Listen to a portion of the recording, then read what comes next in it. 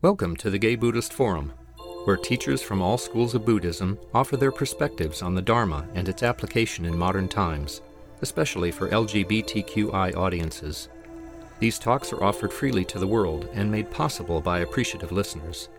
If you would like to support our efforts to share the Dharma with underserved audiences, please visit gaybuddhist.org. There you can donate, find a list of upcoming speakers, or enjoy many hundreds of these recorded talks dating back to 1996. Okay, it's our custom to go around and introduce ourselves.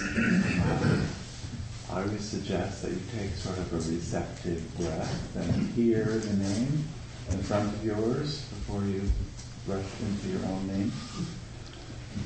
My name is Joe. My name is Dennis. Jack. My name is Steph. My name is Tony. My name is Matthew. My name is Mark. My name is Larry. I'm Clint. I'm David. Eduardo. My name is Jerry. My name is Bob. I'm Jim. Don. Mike. Peter. I'm Andreas. Jim. I'm George. Michael. Grisha. David. And my name is Dale. Our speaker today, Dale Borglum, is the founder and executive director of the Living Dying Project. He's a pioneer in the conscious dying movement and has worked directly with thousands of people with life-threatening illness and their families for over 30 years. In 1981, he founded the first residential facility for people who wish to die consciously in the United States, the Dying Center. He has taught and lectured extensively on the topics of spiritual support for those with life-threatening illness, caregiving as a spiritual practice, and healing at the edge of illness, of death, of loss, of crisis. He's the co-author of Journey of Awakening, a Meditator's Guidebook, and has taught meditation for the past 35 years. Welcome. Thank you, Joe. Thank you for having me. I'm so glad to be here today. I think this is about the 5th year in a row that I've been invited back. And today I wanted to talk about weaving devotion into daily life. I have been a Buddhist meditator for a long time. I'm a recovering mathematician. I have a PhD in mathematics, and that taught me to analyze, categorize, and understand. So that in a way, Vipassana and Zen practice were very natural practices for me. My first meditation teacher, luckily enough for me, was Suzuki Roshi at San Francisco Zen Center. And I've also done a lot of Vipassana meditating. But I have to admit that I have a really difficult time being aware all day long. And even though I've been meditating, I think the bio that you read is really old. I think I've been a meditation teacher now for about 45 years instead of 35 years. That I notice again and again that just the attempt to be present in my life is overwhelmed by the 100 emails a day that I get and people who are suffering and dying and all those things that are going on. I remember I was in India and I was doing 4 straight 10-day Vipassana retreats with a guy named Goenka. And between 2 of the retreats I needed to go to a bank and change some traveler's checks. So in India, going to a bank and changing traveler's checks is not quite as simple as you might expect. You might be in the bank for 3 hours or so just to give the person the traveler's checks and get your money back. And I was sitting there waiting, In the bank waiting also was another guy from the retreat. And I said, what are you doing? He said, well, I'm watching my breath. What are you doing? And I was enjoying being in India. I wasn't really watching my breath. So what I really did come to, though, eventually, was that there are different schools of Buddhism. There are developmental schools, if you will. One builds upon the other. And I'd like to talk about that development and then particularly get into the tantric stage of practice, which is Vajrayana or Tibetan Buddhism. It's also certainly part of Hinduism, and one could make the case that it really is the core of any devotional teaching, whether it's Judaic or Christian or Sufi or whatever it might happen to be. So recently, some psychologists at the University of Wisconsin did a study. They were Buddhists, so they kind of set it up to show, I'm sure, what they wanted to show. And what they found out, to nobody's big surprise, is that mindfulness increases a sense of well-being. You sleep better, you have better relationships, etc. No big surprise there. But what they did find that was much more interesting was that if you also cultivate compassion, it really speeds up the movement toward well-being. So now, instead of just doing one thing, being mindful, you're doing two things. You're being mindful, and you're opening your heart to what it is you're being mindful of. Okay, so Vipassana, Hinayana, Theravada Buddhism is about learning to be present in our lives and particularly becoming aware of the problematic nature of the way we live in dualistic existence, the way suffering arises. I work with people who are often approaching death, and it is my experience that cancer does not cause suffering, that dying does not cause suffering, but it is resistance to cancer, resistance to dying that causes suffering. And you might say, well, of course, if you're having cancer in your body, you're going to be suffering, but it's much easier to work with the suffering if we're clear that it's arising from the resistance, not from the cancer itself. So Vipassana, when we go into awareness deeply enough,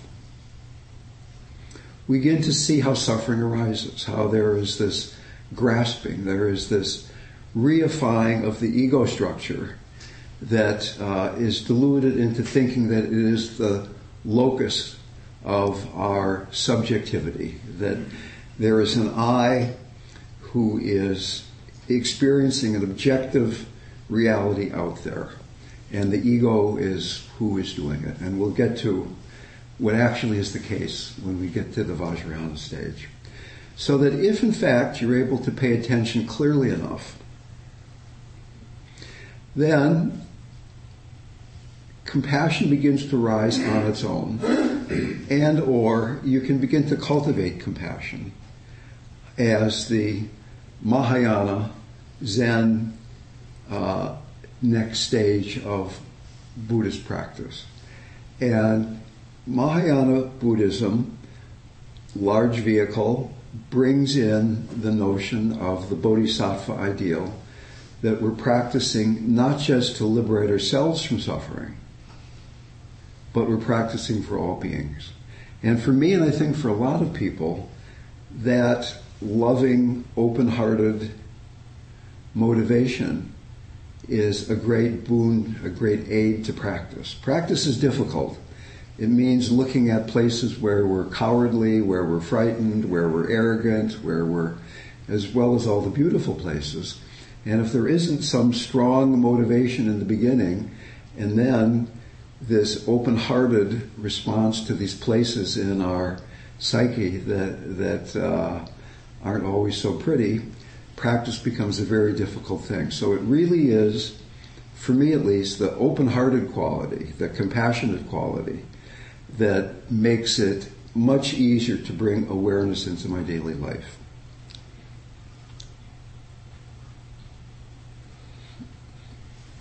So that as well as being aware, can I be aware with an open heart?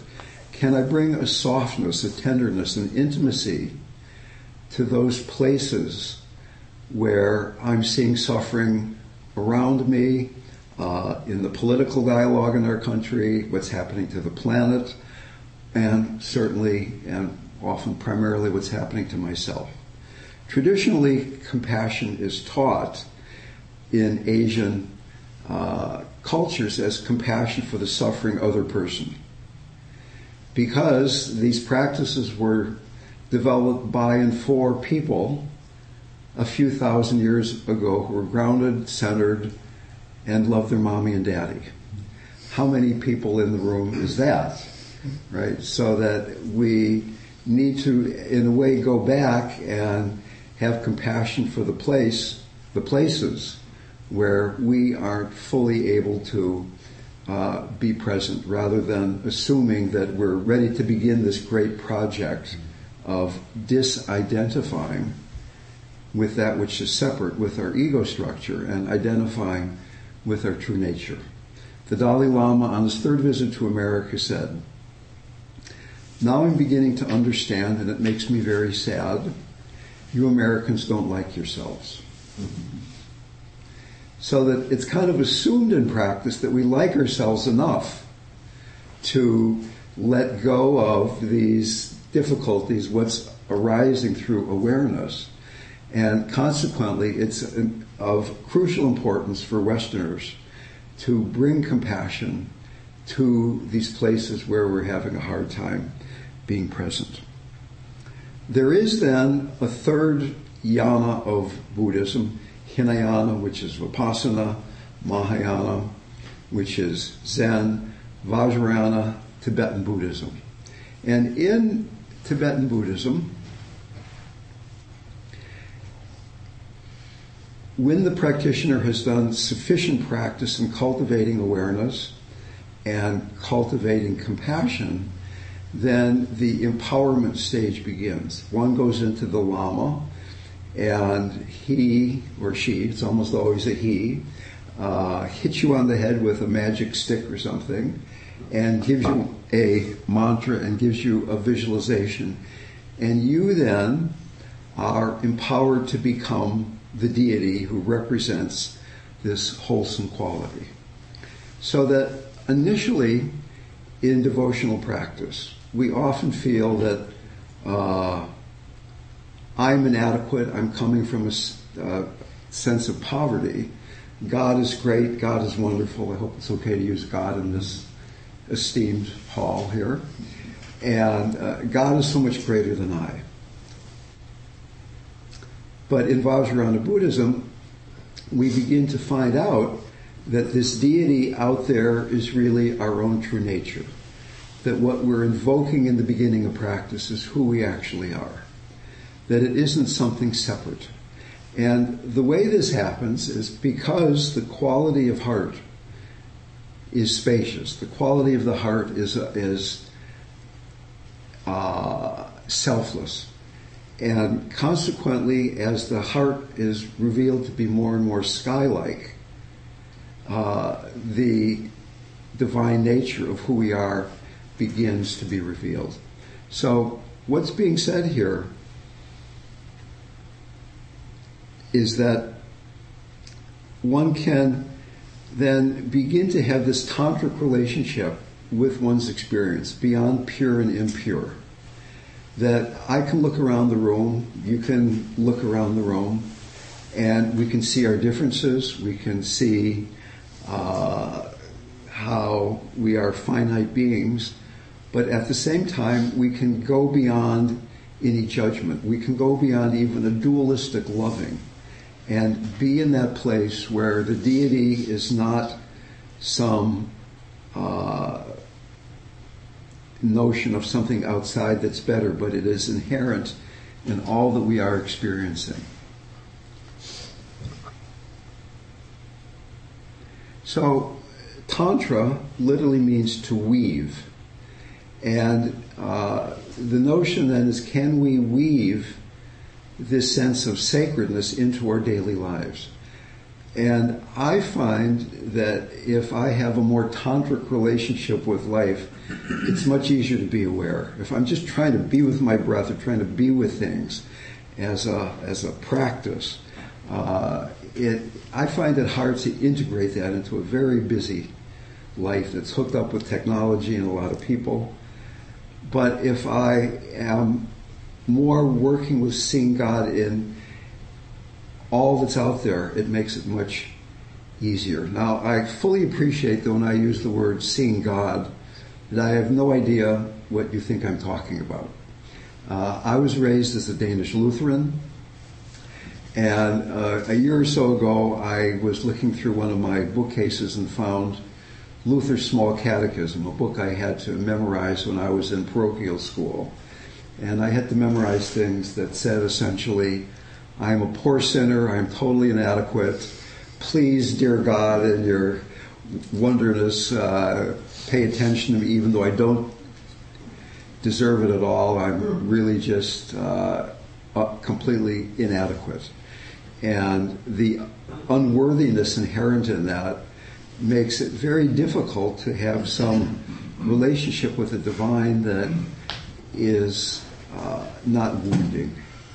So I had to go to India and be with Neem Karoli Baba, Ram Dass's guru, my guru, to begin to reconnect with a sense that loving God was a safe thing to do. Now, in Buddhism, they often don't talk about God, at least until we get to Vajrayana Buddhism. And it's fine to just talk about having devotion to the triple gem, the Buddha, the Dharma, and the Sangha. It doesn't have to be an anthropomorphized notion of God that's out there. And in fact, when we anthropomorphize God, we tend to project our own limitations onto that projection, so that if we judge ourselves, we will project a judgmental God. If we don't really love ourselves, we'll project a God who is loving only if you act in certain kinds of ways. So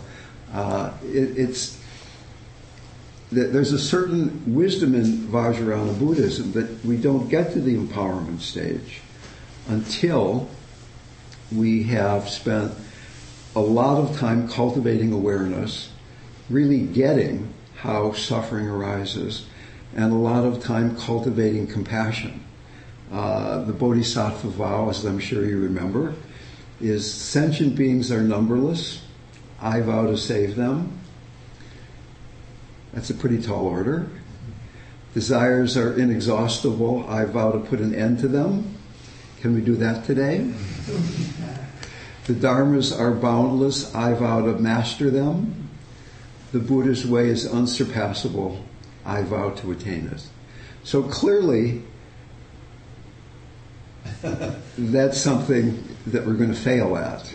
It's a goal. It's a vow that keeps bringing us back, pointing us in the direction of freedom.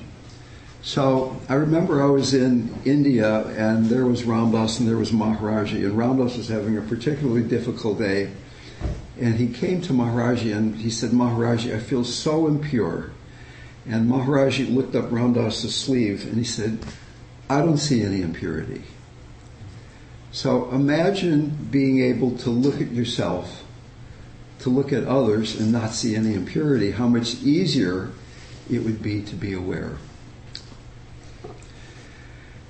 Recent experiments in quantum mechanics are validating what tantric mystics said thousands of years ago. And what they are saying is that reality is not objective and separable.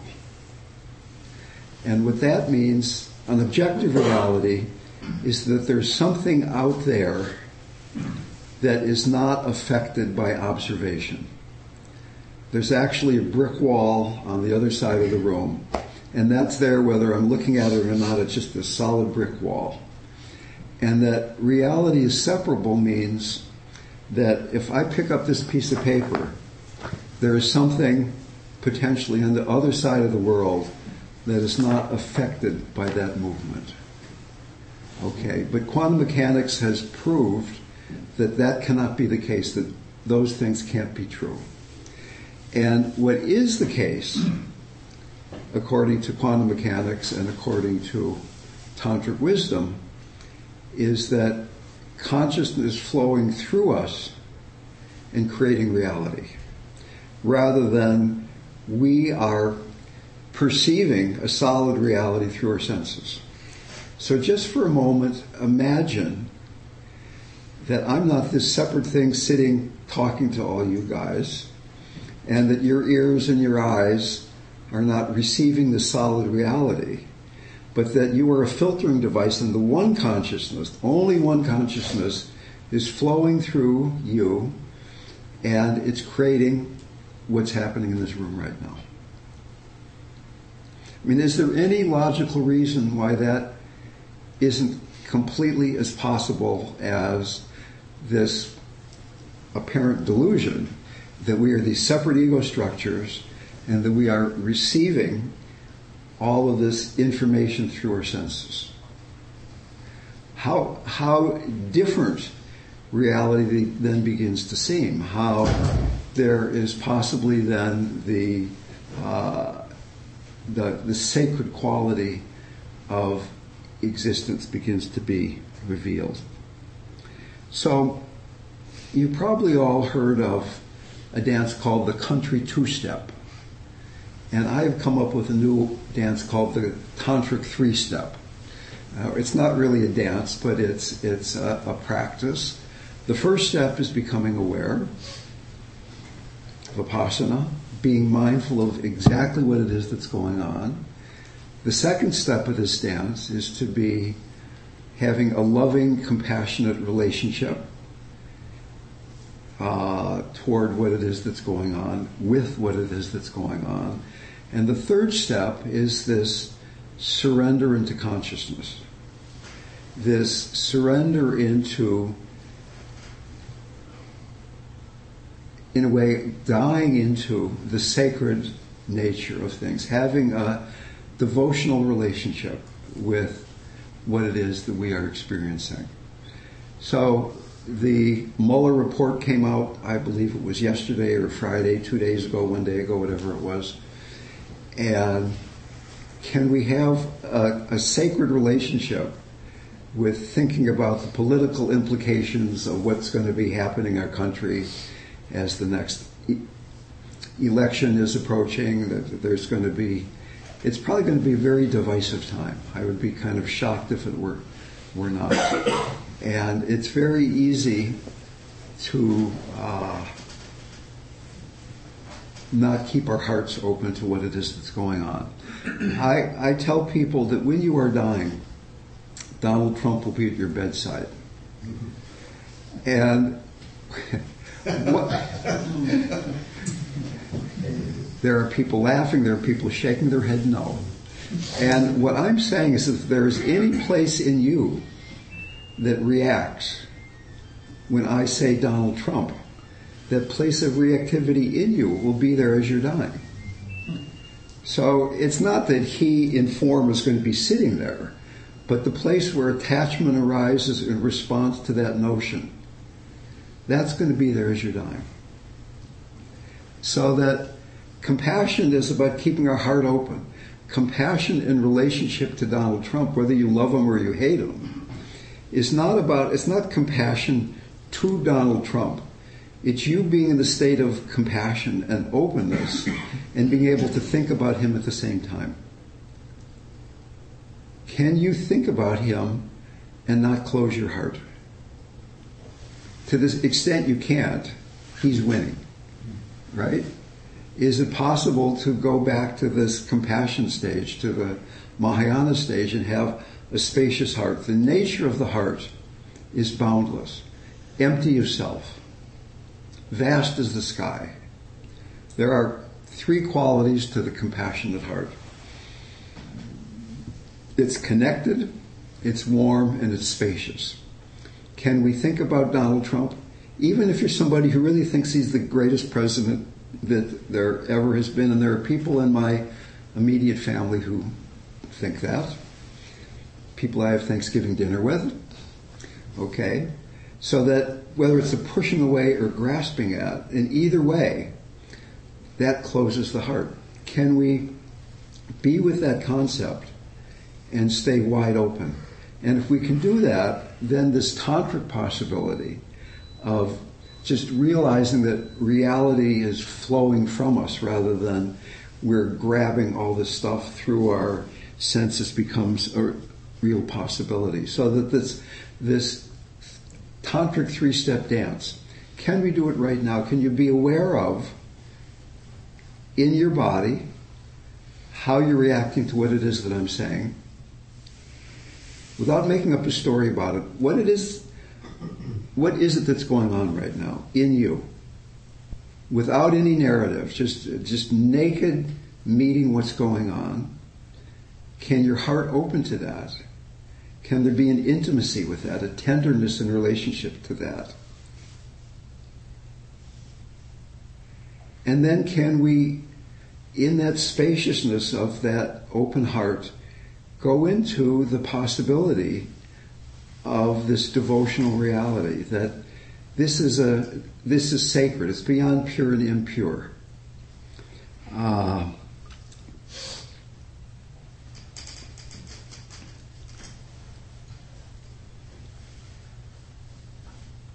Tantra teaches that every experience can reveal an ecstatic quality and that all that exists is imbued with consciousness. Can we have that juiciness? Can we have that connectedness with our experience? In a way, the beloved, if there is a beloved, can only be all of it. It's not only the good stuff. The beloved can only be everything. So I'd like to just stop for a moment before I plunge on and ask, are there any remarks or comments? I'd rather not this be a... do I have an hour here? How long does it go on for? What's the... Till about 5 up, yeah. Okay. So I've got another couple of pages here of quotes and notes and things, but I would just like to ask if there are any comments before I go on. I have the thing with the quantum physics realities, I find totally fascinating.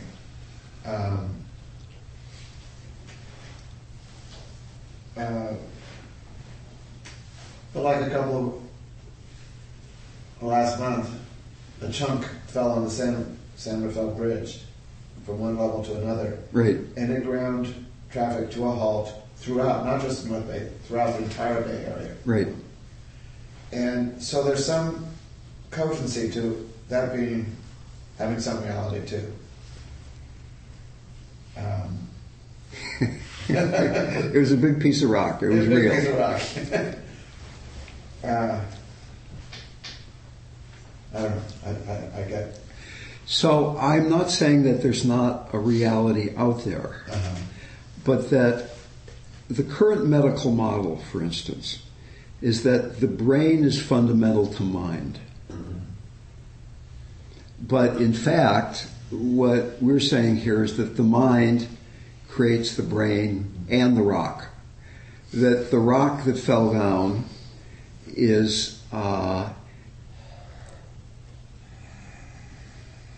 contained in awareness. It's contained in consciousness.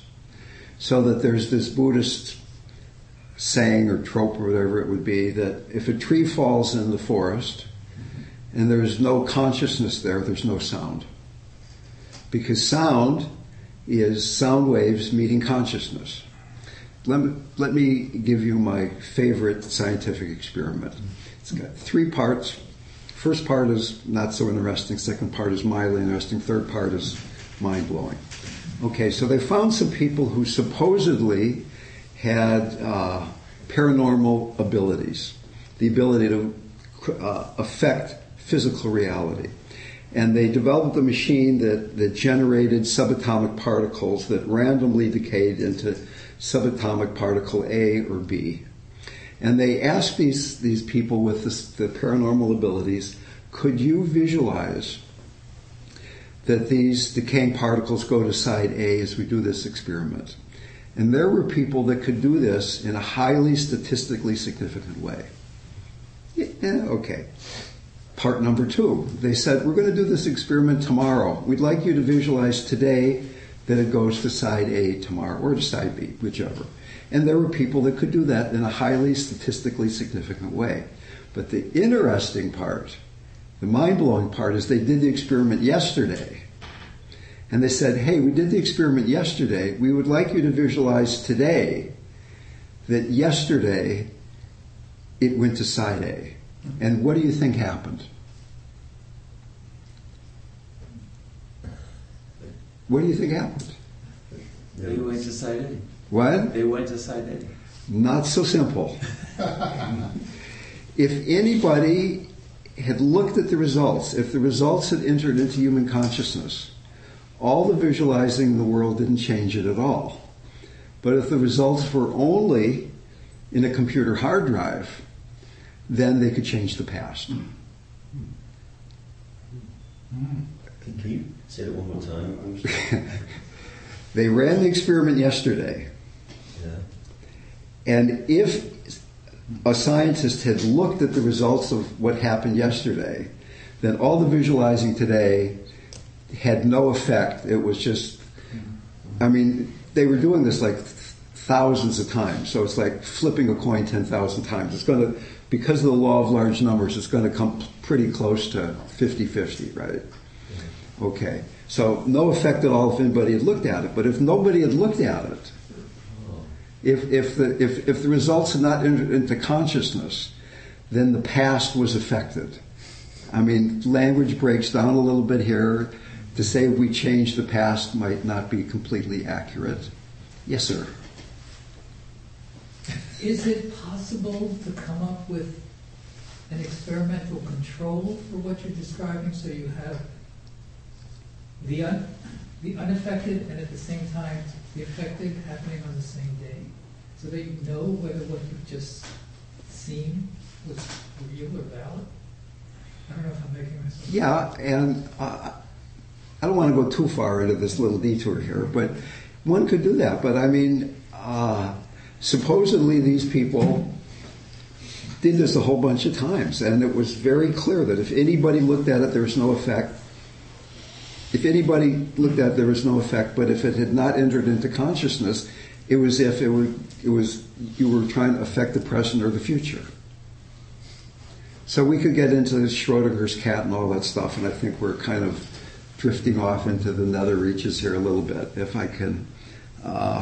So my first meditation teacher, Suzuki Roshi, said, I don't know anything about consciousness. I just try to teach my students how to hear the birds sing.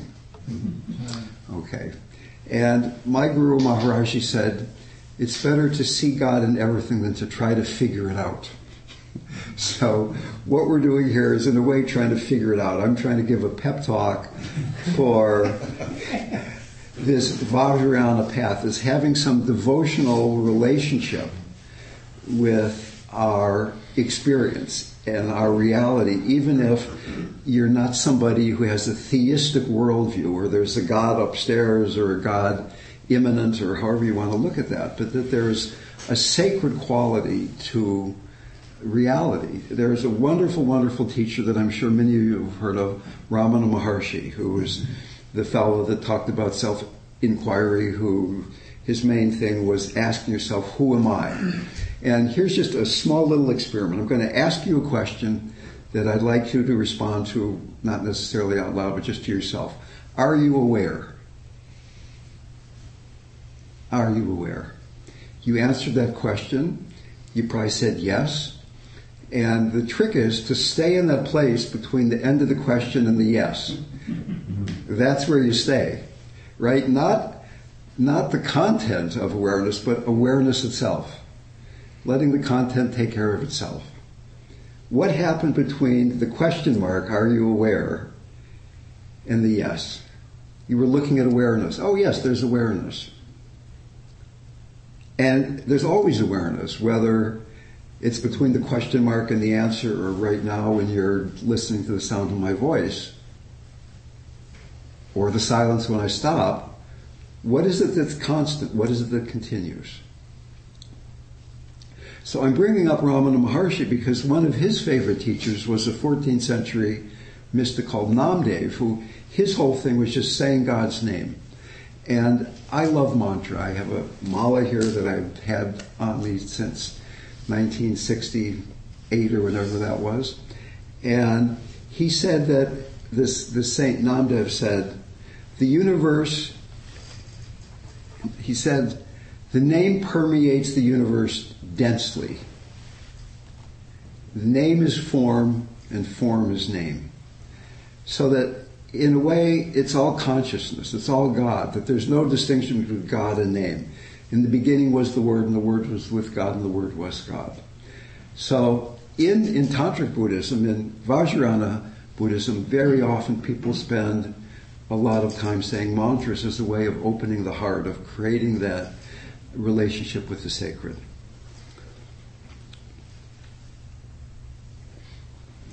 Also from Suzuki Roshi, when you bow to Buddha, you should have no idea of Buddha. You should become one with Buddha himself. When you become one with Buddha, one with everything that exists, you find the true meaning of being. When you forget all your dualistic ideas, everything becomes your teacher, and everything can be an object of worship. So here's Suzuki Roshi, Soto Zen. The whole practice was just sitting. There was no mantras, there was no deity, there was nothing to worship. But what he's saying is that when you're just sitting, everything can become an object of worship. How different that makes our practice when everything becomes an object of worship. How it brings a juiciness to it. It brings an aliveness rather than I have to be aware, I have to be a better Buddhist. Can you explain what something being an object of worship manifests itself as? I mean, like, look at a pillow and make that an object of worship. How would that work? Well, I remember once I was at a longer Vipassana retreat, and toward the end of the retreat, my mind was really clear, and for breakfast we had grapefruit. And I bit into a section of grapefruit, and the little globules, the little sacks of grapefruit juice that make up a piece of grapefruit started exploding in my mouth. And I went into this ecstatic state. I realized that I had never really tasted a grapefruit before, but you start biting into the grapefruit and you say, oh, it's a pretty good one, or it's a little dry, or then you start thinking about the newspaper you're reading or whatever it might happen to be. And the eating the grapefruit became an object of worship, or the grapefruit did, that it was everything in the universe was in that grapefruit. One of the notions of Tantra is that the body, your body, my body, is the microcosm for the whole universe. So that what we're experiencing here is everything, if you will. If I can, I'd like to tell you one brief story that maybe gives you a better answer to. I was in India with Maharaji and was seated with him and a friend of mine and a bunch of other devotees, and he turned to us and said, how much do you pay for milk in America? And my friend made a quick calculation and said, so many rupees per kilo, which is the way you buy milk in India, of course. And Maharaji turned to these other people and went on and said, can you imagine how much they pay for milk in America? Oh my God. He talked on and on and on. I'd just gotten there, and I thought, well, maybe this guy isn't quite who Ramdas has said he is. I mean, I just got my PhD at Stanford, and now we're talking about the price of milk in America. And he turned back and said, how much do you pay for milk again? And we told him, and he went on and on for another 10 minutes. And I think, what is going on here? And all of a sudden, there was an explosion in my mind that I know came from him. I don't know how I can tell you that. But the epiphany that I had was, we can talk about important things. We can talk about God and interesting things, but it just makes the mind busy. If we talk about the mundane, it allows us to plunge into the ocean of love. And in that moment, I went into this ecstatic state that I was in for the rest of the day. So that right now, that object of worship is right here. It doesn't matter if it's a piece of grapefruit, or talking about the price of milk, or me talking about Suzuki Roshi quotes, or we looking at the Buddha statue. You know, they say if you see the Buddha on the road, kill him. Because if he's something outside of yourself, then it's not the real Buddha. It's all the Buddha, or else none of it's the Buddha. So, this is Hanuman. This is Hanuman, right? It doesn't really. So, let me put it. Let me go back to a part that I kind of skipped over in my enthusiasm here. We're often fixated on our experience, and because of that we suffer. So that in devotional practices we create a relative deity. We think about Christ, or we think about Buddha, or we think about Padmasambhava, or we think about Shiva, or whatever, or we think about the higher power in the 12 steps. And now there's something more subtle to pay attention to. Instead of our own stuff, there's this more subtle fixation of the relative deity. And by loving the relative deity, by going into that, it reveals the absolute deity, which is everything, which is space, which is what I was saying before about its pure consciousness, that quality between the question mark, are you aware, and the answer yes. So that's the formless deity. There's also the deity in form, but the relative deity reveals the absolute deity. Is that? Yeah. In your research about consciousness, have you included research into the effects of psychedelics? Because through experiences with psilocybin, I see a tree as a unique, special thing that I'm fascinated with, rather than just something to walk by. And it sounds very similar to describe as everything is conscious. I have been around a lot of dying people. I have, in the long distant past, I have taken copious amounts of psychedelic substances, and I've done a lot of meditating, and they all say the same thing.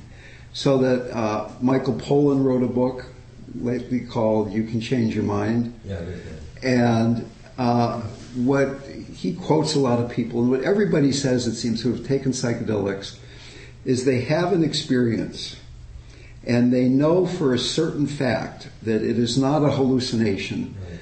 They're not creating something that's not there already, but a level of reality that's always there is being revealed to them. Yeah.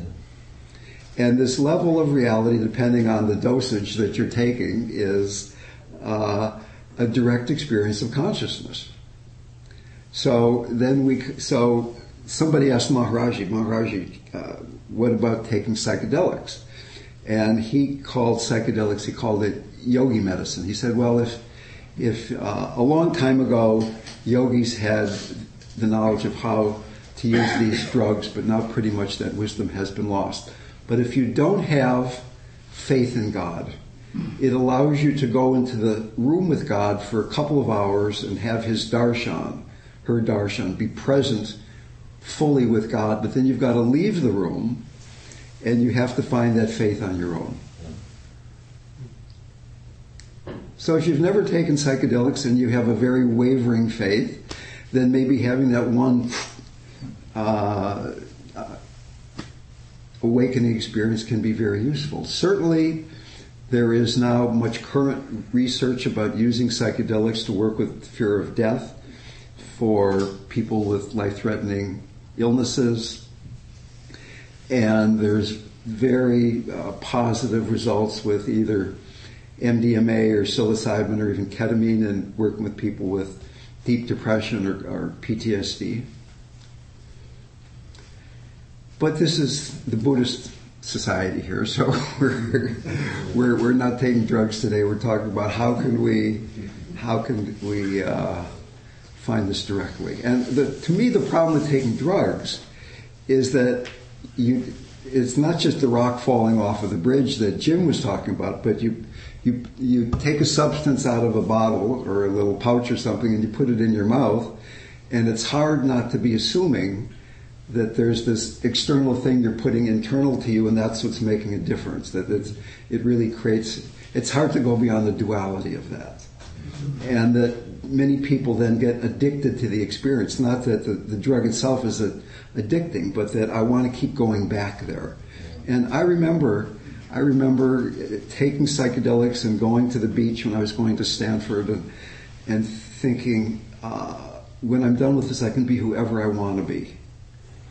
And I would drive back on my motorcycle back to Palo Alto, and my personality would gradually reconstitute itself. I'd say, oh my God, there it is again.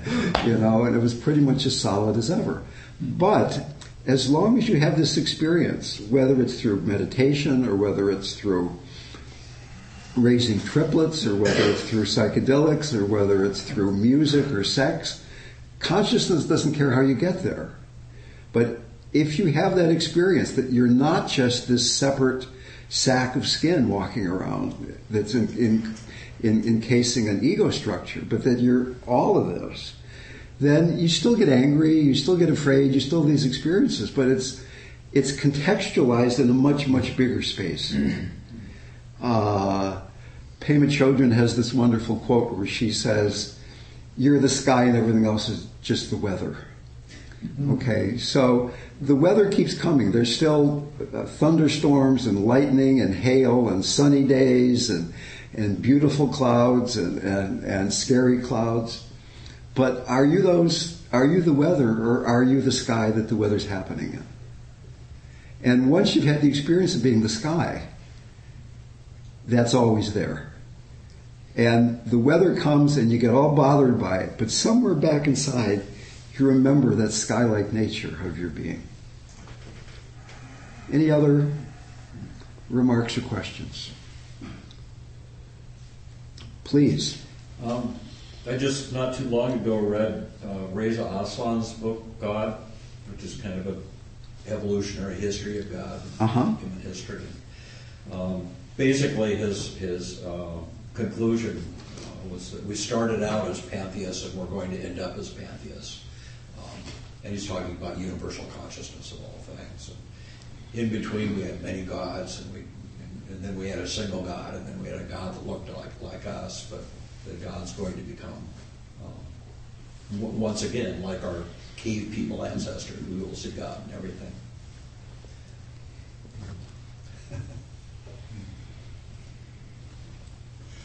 Your example about cancer and suffering just made me think about a real paradox, which is that, of course, when we have cancer or any other kind of major problem, we want to address the problem. Yes. And yet at the same, so it's like wanting to heal yourself as you're falling apart. And to me, that's the paradox. You want to heal yourself, you said? Yeah, as while you're falling apart and, dying. Well, heal means to make whole. So you're saying make whole as we're falling apart. And healing, to me, being whole means going beyond suffering. That healing can certainly include dying. Yeah. And in fact, what the whole in holistic healing is often dying. Yeah. We're going to use herbs instead of prescription medicine to avoid the bad stuff. And I want to stay alive. I've got a teenage son. Even if I didn't have a teenage son, my body really loves to breathe. But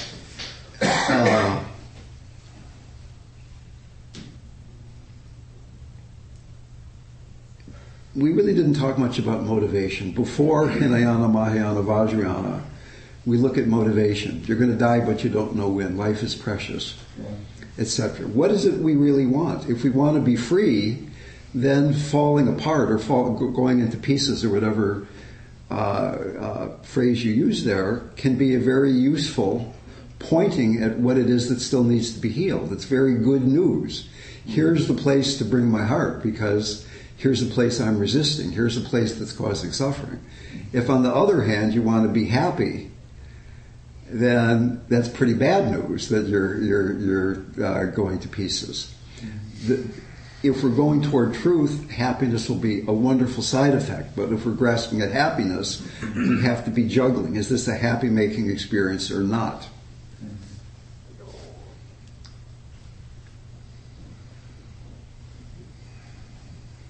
Well, I've got 2 more minutes. I'd like to make a plug for me. I facilitate a ongoing small group in the Mission District on Monday nights near the corner of 18th and Guerrero, 6:30 to 8:30. It's called Healing at the Edge. Some of your compatriots, Tom Bruin, Jim Shalcombe, Roy King, have been part of that group off and on in the past. And there's a flyer about that. There's also a sheet out there right around the corner there that you can sign up on our mailing list if you'd like to get 1 or 2 emails a year. We don't share the mailing list with anybody else, and I'm very remiss. At the most we send out 2 or 3 things a year.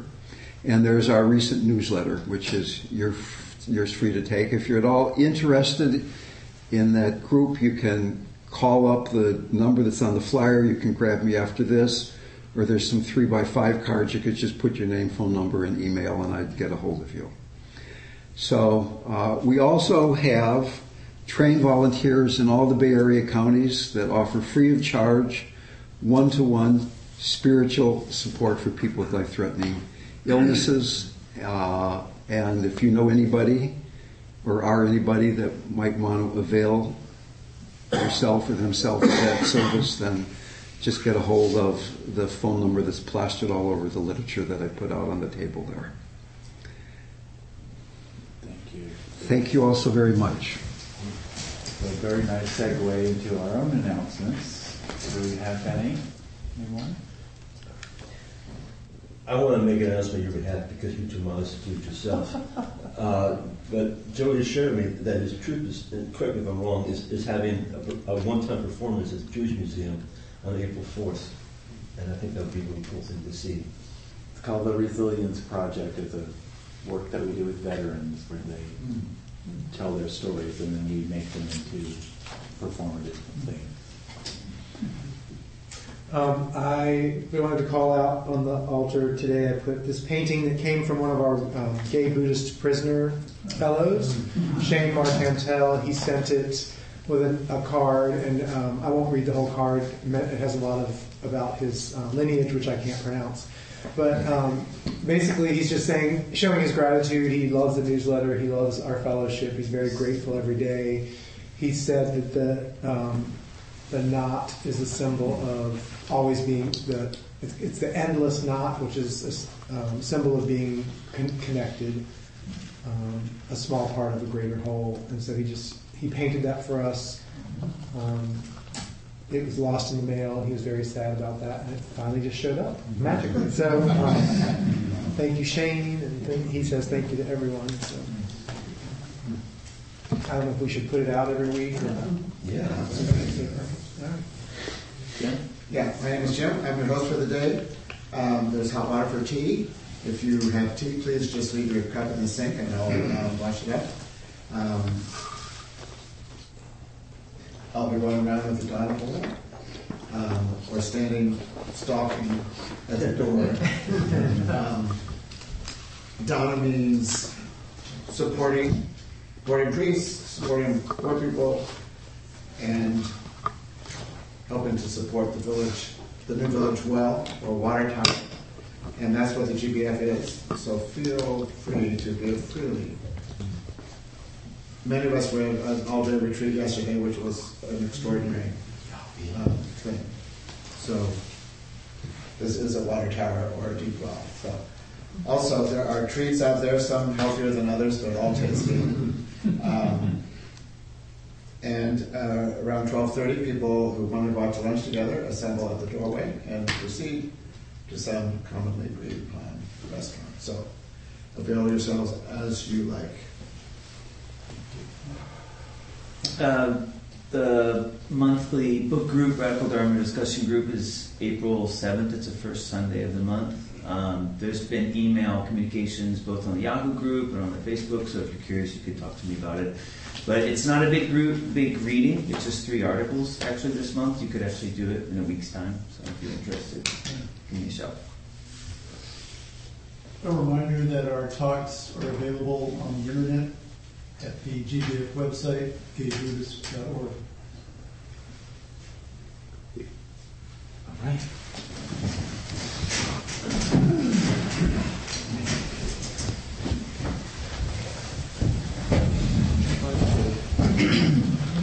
Lead us in the closing, or do you want me to do it?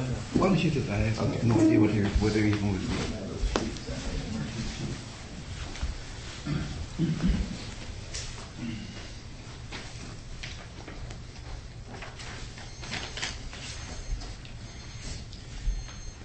By the power and truth of this practice, may all beings have happiness and the causes of happiness. May all be free from sorrow and the causes of sorrow. May all never be separated from the sacred happiness which is without sorrow. And may all live in equanimity, without too much attachment or too much aversion, believing in the equality of all that lives. Thank you for listening to the Gay Buddhist Forum. If you would like to hear several new talks per month and be notified of upcoming speakers so you can participate live, please subscribe to this podcast, like us on Facebook, and join our mailing list by visiting gaybuddhist.org.